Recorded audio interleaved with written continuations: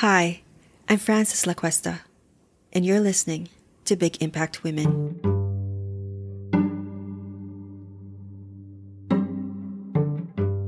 This podcast explores what it's like to live life in purpose, to discover our unique gifts, and be a contribution to the world. Each episode features conversations with courageous women thought leaders, spiritual teachers, authors, artists, and social entrepreneurs on making an impact with their work, navigating through the challenges and struggles they face in their lives and the lessons they learn from these experiences. I see grief as woven in with celebration. And sometimes we're walking through a moment that feels extra painful. And sometimes we're walking through a moment that feels neutral. And then sometimes we're walking through a moment that feels joyful and celebratory. And I think I can just speak for myself in my own life. I'm interested in living a life that has a full range. In today's episode, I'm speaking with Reverend Jennifer Cormier. She's a grief guide who brings 20 years of experience in the healing arts to clients who are moving through life transitions and grief. Jen is committed to the evolution of how we relate to death and walk with our grief. She believes that when we shift our perspective to include our bodies in our grieving process and see grief as a creative collaborator in our lives, we open the door to healing and peace. Here's my conversation with Reverend Jennifer Cormier.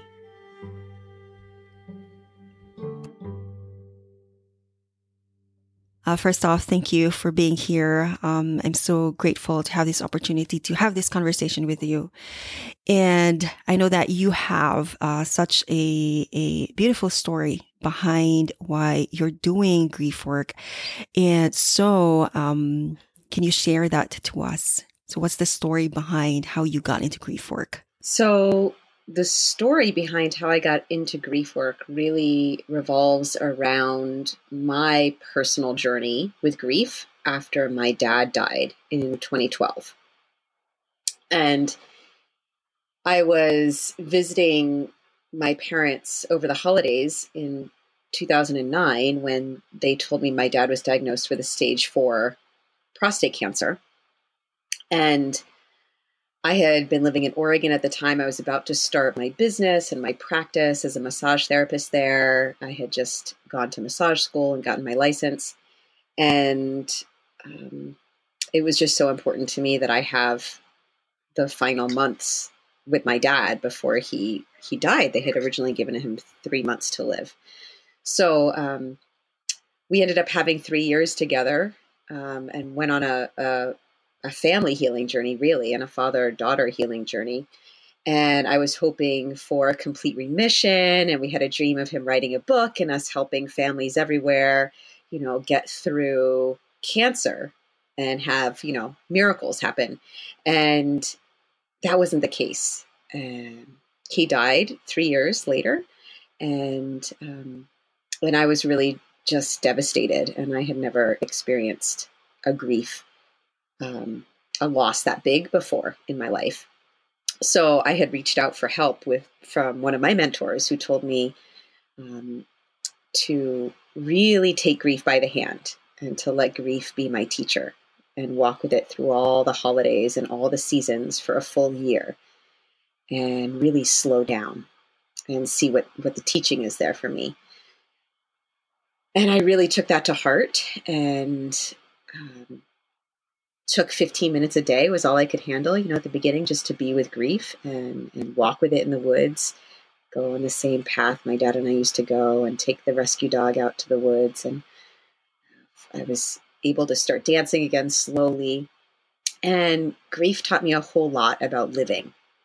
And I was able to finally declare I wanted to have a child after that year of really grieving fully.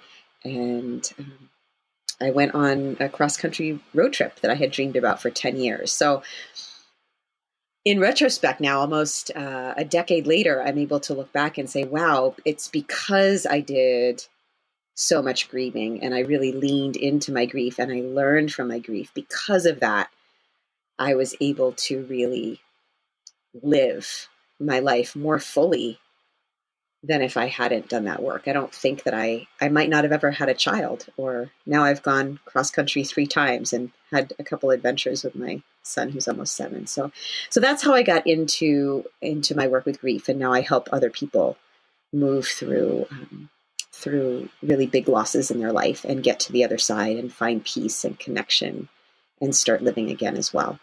That's really like a very touching story in a way. And I especially love when you said that using grief as my teacher and how you were transformed by grief and how because you stayed with grief.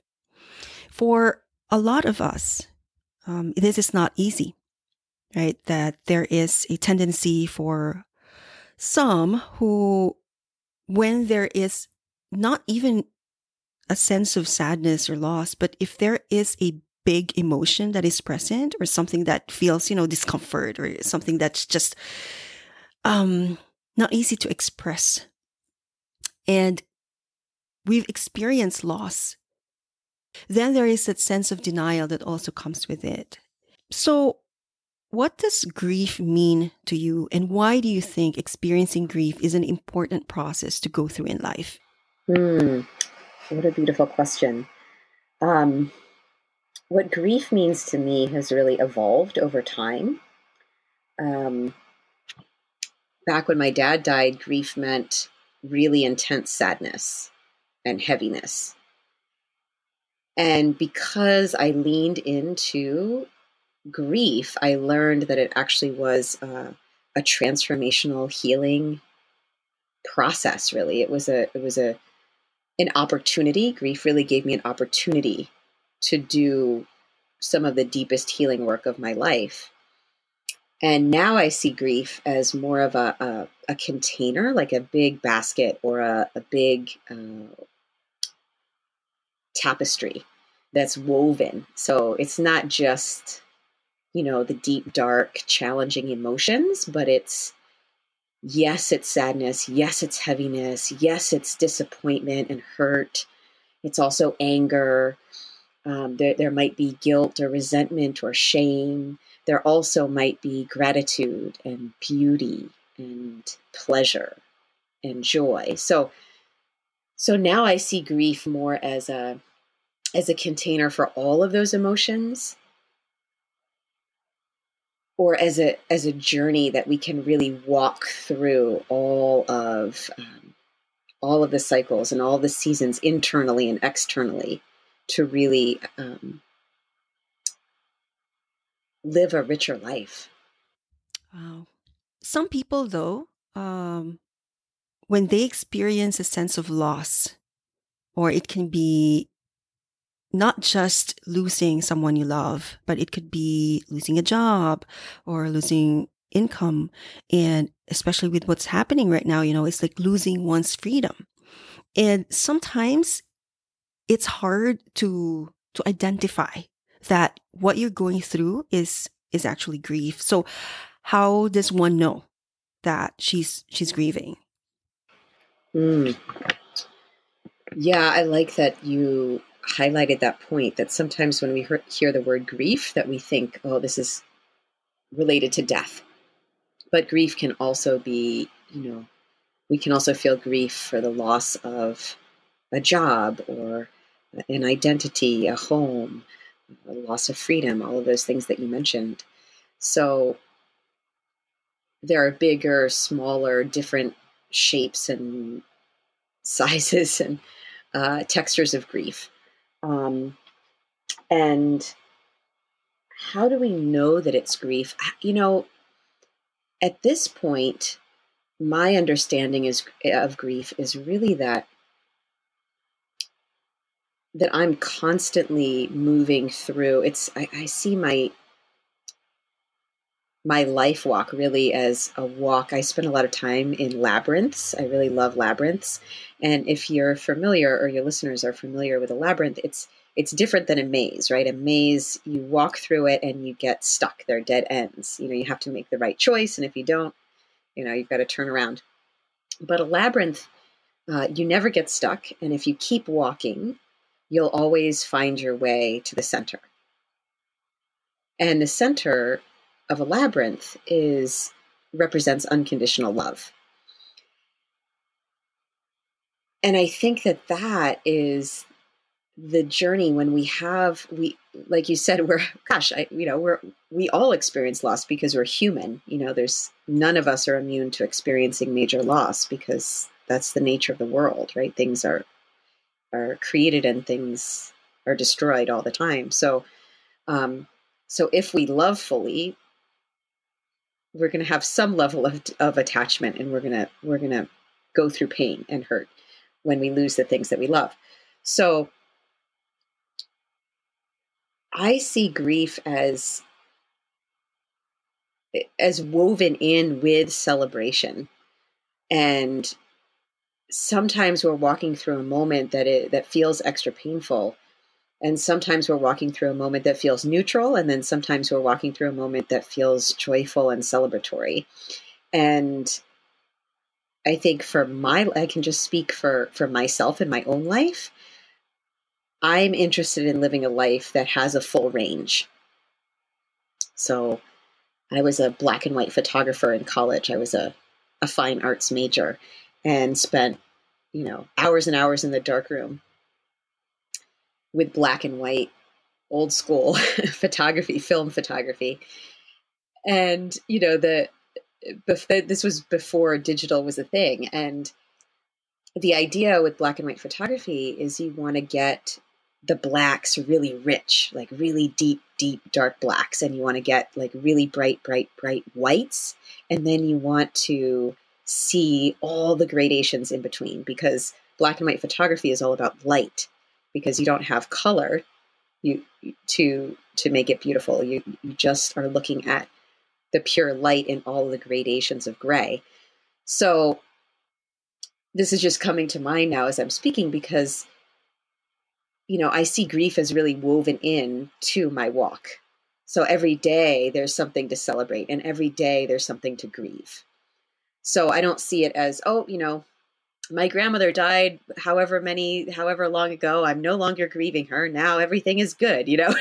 I think we want, in our culture, we're very we want to put everything in a box and go, okay, this person died. You're grieving for exactly 2 weeks or 6 weeks or however long. And now you move on, and there's a wedding, and the wedding is purely happy, and we are celebrating. We want to, babies are happy, weddings are happy, deaths are sad, divorces are bad. There's this sort of this, everything's a black and white world, where really, no, we've got the deep, dark blacks, the bright, bright whites, and we've got every single gradation of gray in between, and a beautiful life, just like a really beautifully done photograph has all of the different gradations in between. And I think it's really about living well is about grieving well and celebrating well and experiencing the peaceful, neutral moments in between.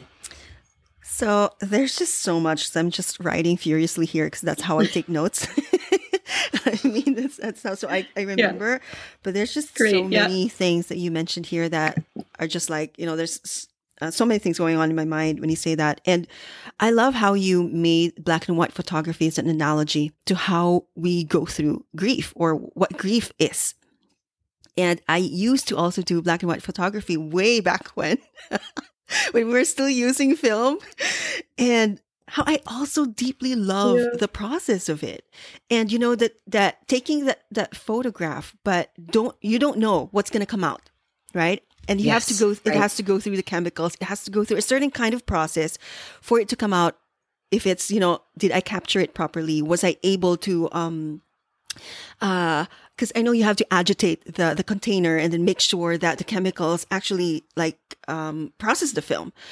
And did I do it correctly? And what comes out of it? And I think that's where it is the beauty of where what grief is in our lives, and how you want it also to come out as a perfect picture for all of those you said the gradations, the blacks and the whites, right? Or the lights that come in, and also the shadows, right? So I remember my teacher would always say that, the shadow here, and I used to not understand, like, okay, I just took the picture, but I just like the way it looks. But then when you refer it back to our conversation right now with grief, it does make a lot of sense. And you also mentioning about grieving and celebrating at the same time, and not putting grief in a box that after this years or this number of months, I'm done. Okay. I'm over. I'm not grieving anymore. And I remember one of the biggest losses that I actually also haven't experienced, aside from losing my loved ones, is going through a heartbreak and having to go through that process. And I remember Elizabeth Kubler-Ross in her Stages of Grief, and I was reading through it and found that I experienced all of the steps. I know that you don't have to experience all of them, but then I felt that I did. And I didn't even know that. All I knew was that I was going through a lot of pain and heartache during that time. And I felt like I stayed in a part of depression. I was depressed for several years, and I just stayed in that little bubble that I felt like, oh, there's a feeling of loss, but I never really attributed it to grief. I never thought of it as grief. So, what do you think is the hardest stage of grief that people go through? What a great question. And thank you for sharing that story about the loss of your relationship, because breakups, whether they're divorces, marriages that fall apart, or relationships that fall apart, can be some of the most challenging grief experiences. And thank you for speaking to that, because sometimes we'll just be depressed for so long and not even realize, oh my gosh, I was grieving that relationship. But, I think that there's a pressure on us to, quote unquote, get on with our lives, right? You should just get on with it. Just go start dating, or, he wasn't good for you, or whatever, whatever the things. So our mind, I think that I wouldn't necessarily attribute one of those stages in grief as the hardest, because that's probably different for each person. I think the grief journey is very individual, and everyone experiences it differently. And like you said, and Elizabeth Kubler-Ross said this too, that not everybody experiences all of these stages, and they're not all in order. It's just, here are things that many people experience, and it's like they don't go in order, and it's okay if you don't get all of these, but just to know you're okay. I think that's the main thing, is to know, oh, I'm not doing anything wrong if I'm experiencing anger, or I'm experiencing denial, right? If any of these things, I am normal. I'm okay. Many other people all over the world are experiencing these same things. So I think that will lessen our suffering if we acknowledge that we are grieving. And what increases our suffering is that battle of trying to push it away, or say, I don't want to deal with this. Whether we consciously are saying that out loud, or we're overworking, we've got 3 jobs, or we're drinking wine, or over-the-counter prescription pain medication, or shopping, or, there's so many things we can do, and so many things we can get addicted to avoid the pain of our grief. But really what happens is it doesn't go away. We're just suffering more because we're fighting with what's true, as opposed to being with it. And when we can be with it, it actually lessens our suffering, instead of, we think, oh no, I'm going to feel pain if I feel the pain. No, you're going to feel more suffering if you don't sit with it.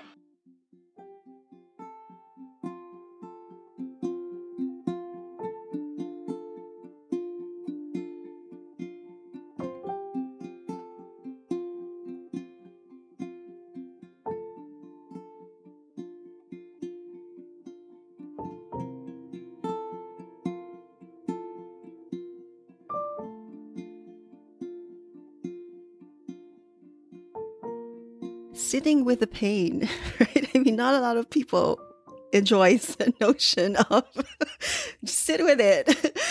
And so you talked about some of the ways that people do, like the behavior that we take on when we want to avoid pain or anger or, grief. So these are the maladaptive ways that they use to cope, right? And one of the things that you mentioned is also first is to acknowledge that you are grieving. But then others don't really know how to express themselves, that they are going through that. They probably know that they are going through that, but they don't have the support system. They don't have, people that they can go to, that they can just say, hey, can you just be with me, And so they turn to something else to avoid experiencing or feeling that, to numb it. Now, what are some of the practical methods that you have in your practice to help people to become more aware of grief and process it in a more healthy way? Yeah. Can I answer that and also go back to something that you just said at the beginning of that? So I'd like you to re-ask me that question, but you said something about how challenging it is for so many of us to sit in the pain. And what came to me when you said that was, I think a lot of people actually they sit in the pain, I don't know, 3/4 of the way or something. Like they'll spend a lot of energy blaming and complaining, you know, like sitting with friends, oh, this is terrible. And they'll feel enough to complain and blame, but they're not allowing themselves to feel it in their nervous system, in their bodies. So I'm tying that back to the answer of what do I do? How do I help people who maybe are just acknowledging that they have grief, but then how do I deal with this grief instead of numbing it? How can I do something that is adaptive, that is supportive to myself and my system instead of, numbing? And the answer to that is, like you said, number one, being in community, getting support from others, not isolating. And number two, really including the body in the process. So not staying stuck in the head and I'm just going to talk about it and blame and blah. Story is very healing and important to tell our stories and to tell those to trusted people, friends, counselors, mentors, therapists, right? So telling our story is important, but often we stop there. So there are bereavement groups, grief groups often where it's just about the talking. And really, it's important to include the body in the grieving process. So for me, that looked like a lot of walking in nature, a lot of walking in the woods, and a lot of singing and dancing. I remember going into my dance studio and playing all my dad's favorite songs and singing the songs and bawling, just crying, rolling around the floor to his favorite music and writing down the lyrics and singing and crying and then dancing and feeling my body as I was experiencing grief.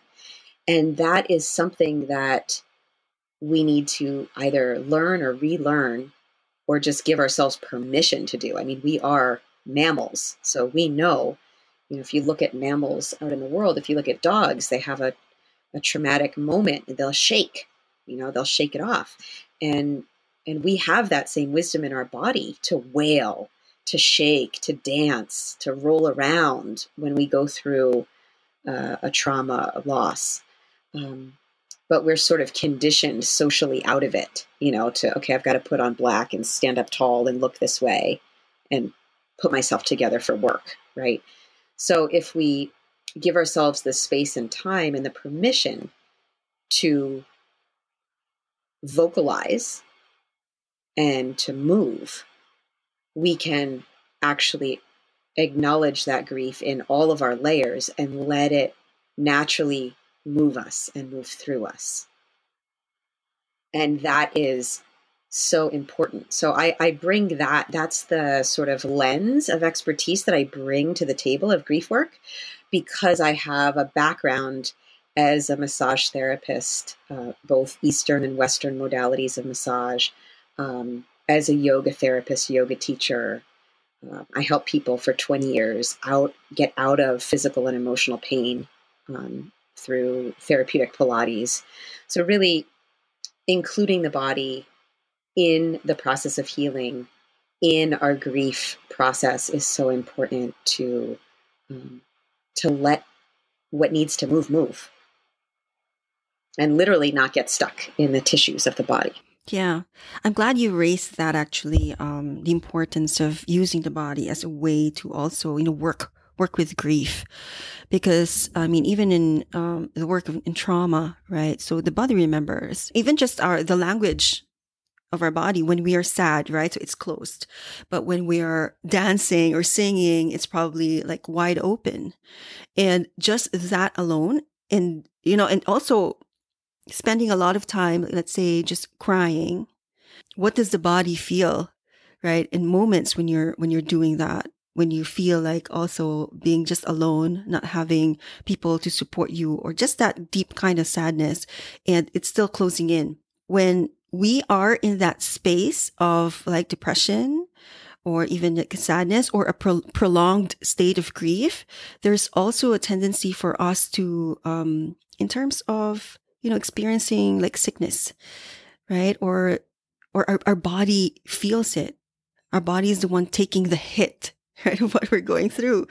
And um, with that, the body is our vehicle. And what do we do to also take care of it? So I know our minds can be everywhere else, right? Just going around, and how it can, what we think, what we feel, how we experience it physically. So I don't know if you want to add to that, or you have anything else that you want to share. Yeah, absolutely. When you were speaking, what resonated with me is talking about how, yeah, our body will naturally move into different positions when we're feeling, shame or anger or crying. We go internal, our body shifts.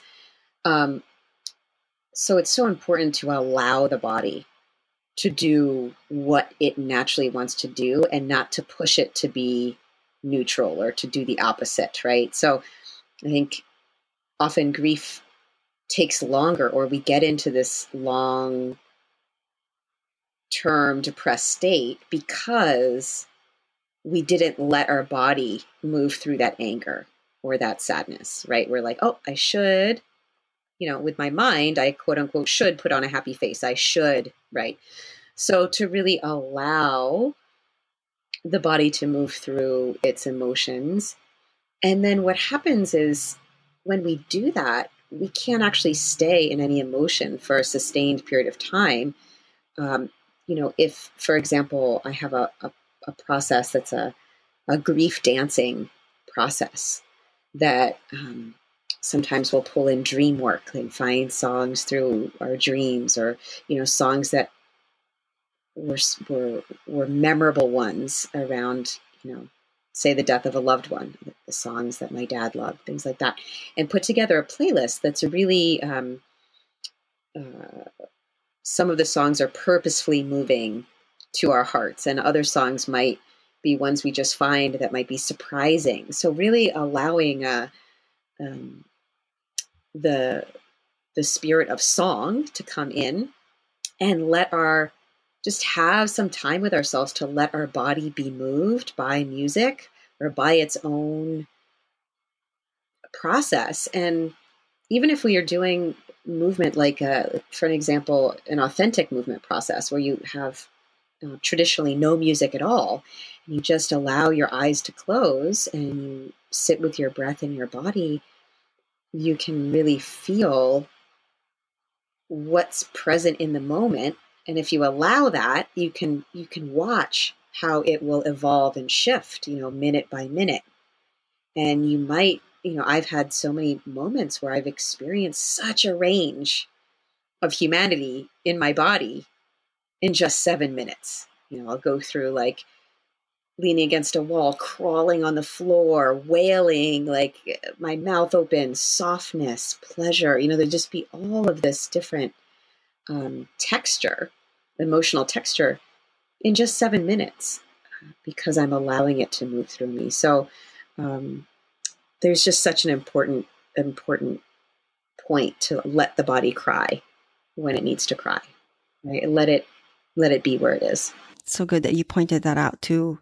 Not forcing, not striving it to be in any way, right? But just simply allowing it. So I'm hearing that what you are saying is also bringing in a sense of awareness that if we bring that, consciousness into the process, like you said, that 7 minutes of practice that you shared, it's just being able to be with the emotions and bringing in the awareness that we don't stay in one emotion for a long time, right? So it shifts. Whether there's crying, do you also sense, is there sadness, or is there like a feeling of happiness? Is there a feeling of release or relief in there? Or is there anger that comes through it too? And even in the span of 7 minutes, like you said, there's that dancing, there's that singing, or not even like doing anything, but just being with the music or being in that moment. And I think that is a good way to sit with it, right? To sit, quote unquote, with it.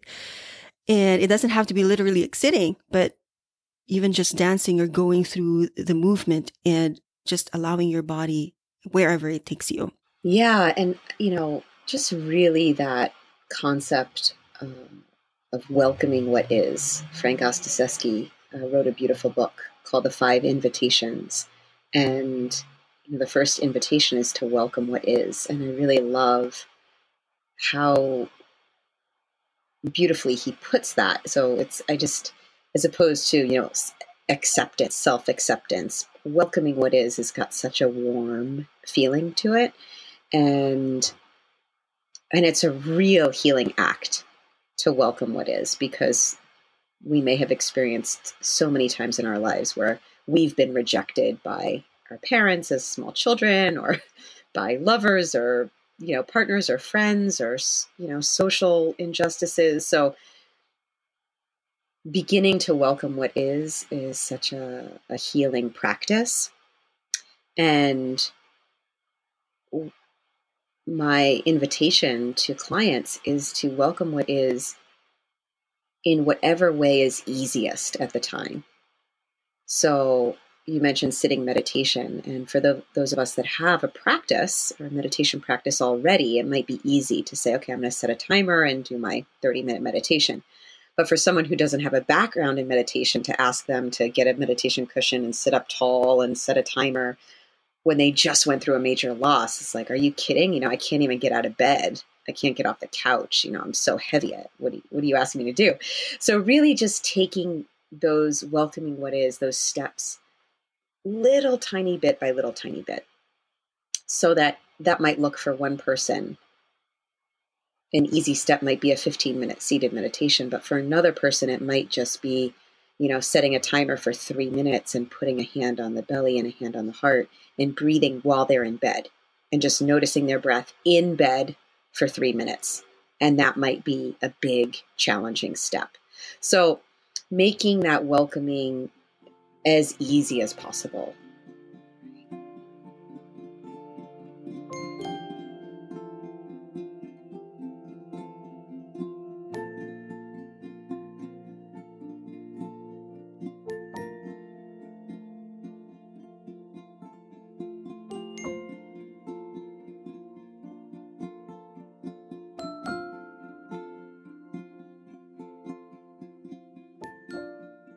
Let me just summarize this a bit on some of the methods that you shared.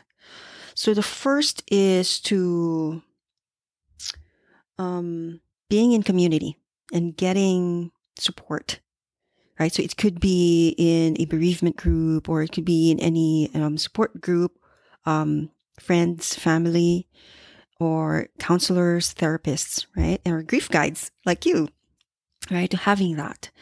Second is including the body in the process. And you mentioned about even, walking in nature, singing and dancing, and, just going through this, learning to sit, but also in a way that is easiest for you and welcoming what is, right? So I also am hearing that, you've mentioned this earlier, is grieving and celebrating at the same time, right? So it could be that one moment we are still, you are still grieving, but at the same time, you also see that there is something to celebrate here, that in micro steps that you're doing, you are celebrating, right? And not necessarily forgetting what, like example, if you were going through losing a loved one, not necessarily forgetting that, but moving forward one step at a time. So these are what I am getting from some of the methods that you have shared. So how do you use your experience of grief into something, into transforming it, into making this as a gift, more as a gift? What these emotions and processes taught you? How do you transform that? So I think that there are a lot of answers to that, and I've done that in several different ways. And the one thing that comes to mind, thank you for that beautiful overview. So one way is to use my body to transform it. So to allow that welcoming of what is to move through my body, whether that's, and for me, I have a background in the arts and dance. So for me, that's dance. It might be different for different people, right? Another way to transform it is to have it witnessed. So moving through the body is one, getting a witness from, like you said, a mentor, a counselor, a grief guide, or a supportive community to hear your story. So really allowing your story to be told and retold. And for me, when I really stepped into this work as a grief guide, and I told the story about my dad over and over and over again on different podcasts and interviews and with clients and, workshops and masterclasses, as I retold my story, it shifted. And now when I went back to share it with a storytelling mentor of mine, she said, "Oh my goodness, over the last year, it's changed so much. You had so much emotion coming up. You were so really taken down in it a year ago, where now I can hear all of the healing and I can hear how many times you've told the story." So there's something about telling and retelling of story that is healing, and to be heard and seen and understood over time. And I think that can also include the body. So I have a a community of colleagues who are expressive arts therapists, for example, and I've also learned body work in the non-Western traditional way, and in the traditional Thai massage lineage and the traditional North American bodywork lineage. And in those lineages, the body isn't just the body. It's not just tissue and bone. It is a sacred, layered vessel that carries our story in our physical being. So that when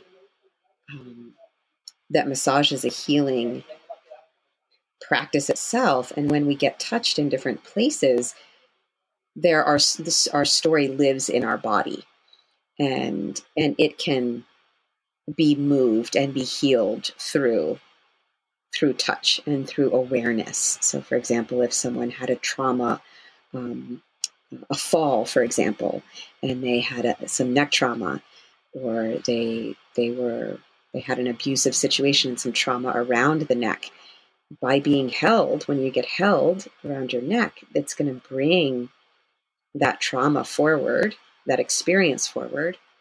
And without, pushing the system, going gently, if that's ready to release, that can be moved through the body with touch or with movement.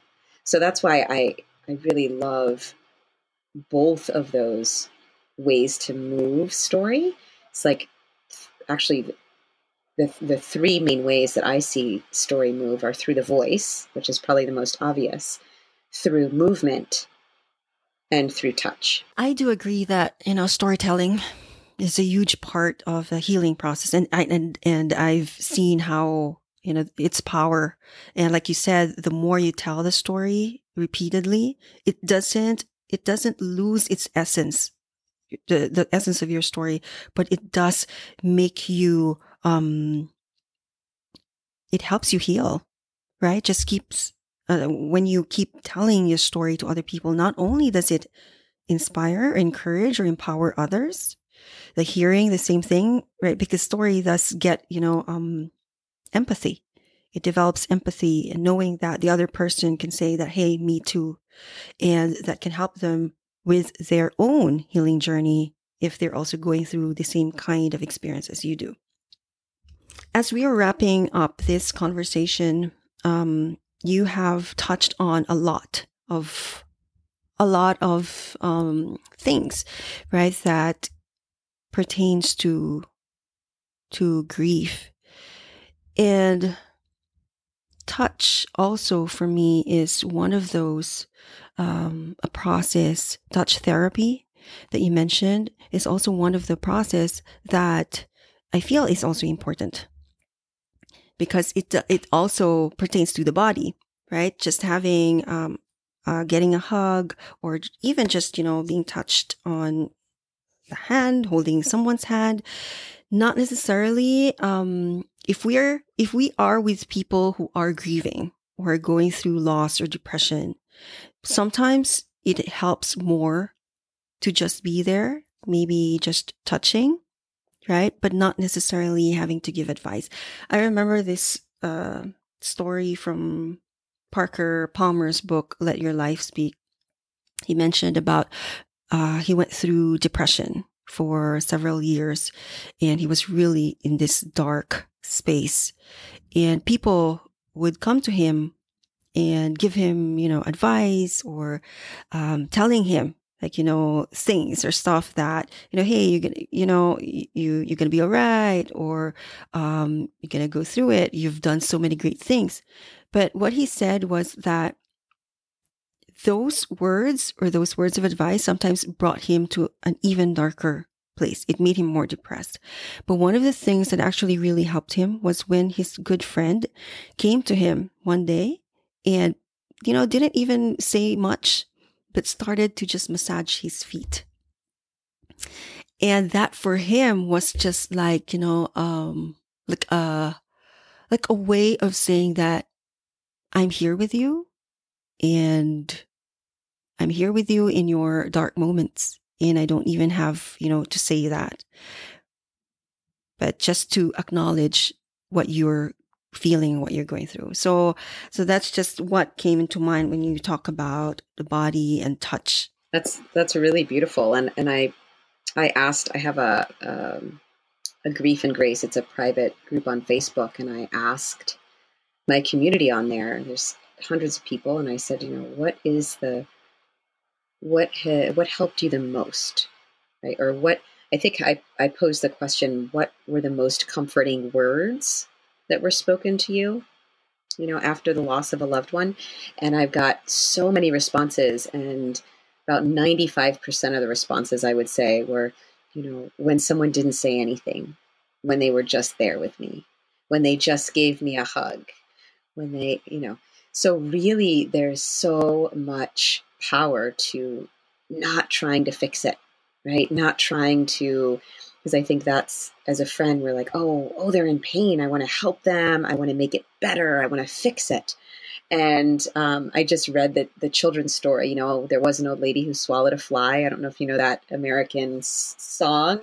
It's a popular I don't know why it's popping into my mind right now, so I'll just share it with you. So if you grew up in the United States, likely you've learned this song, but I won't go through the whole thing, but it starts with, I know this, there was an old woman who swallowed a fly. I don't know why she swallowed a fly. Perhaps she'll die. And then she swallows a spider that wiggled and jiggled and iggled inside her. She swallowed the spider to catch the fly. I don't know why she swallowed the fly. Perhaps she'll die. And then she swallows a cat to catch the spider, or swallows a bird, then swallows a cat, then swallows a dog.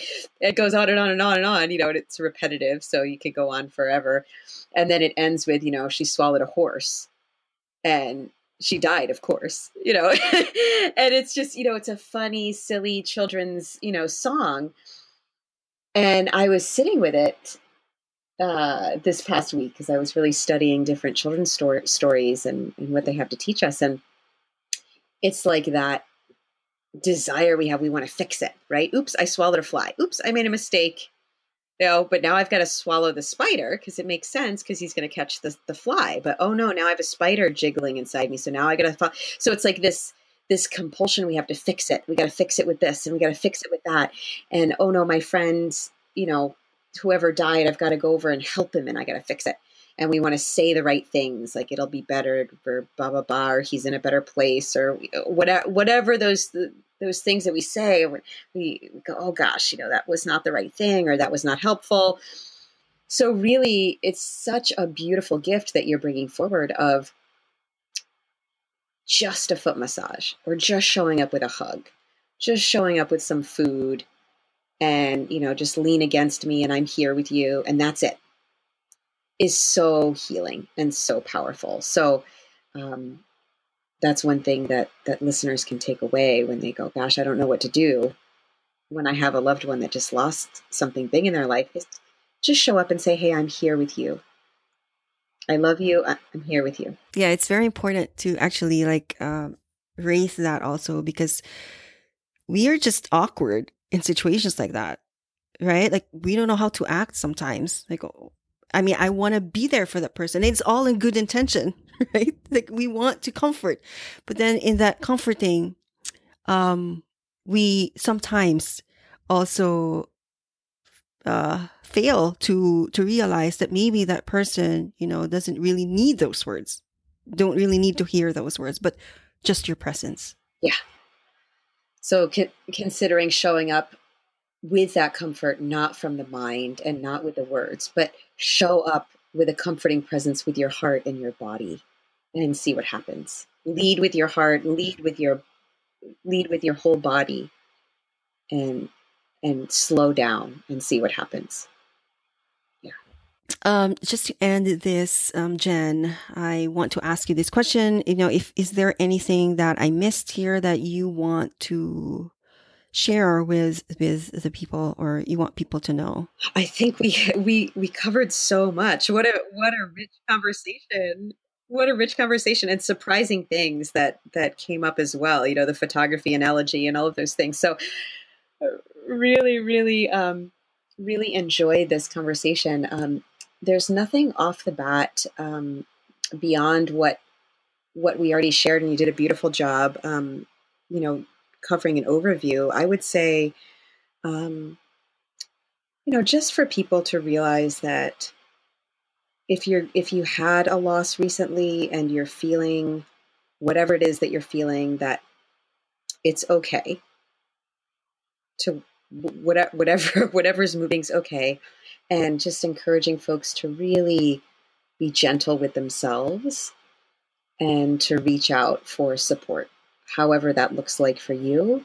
If you're already part of a community, to reach out to the people who love you and say, hey, I'm really struggling and I'm not sure what I need. Or, hey, I'm really struggling.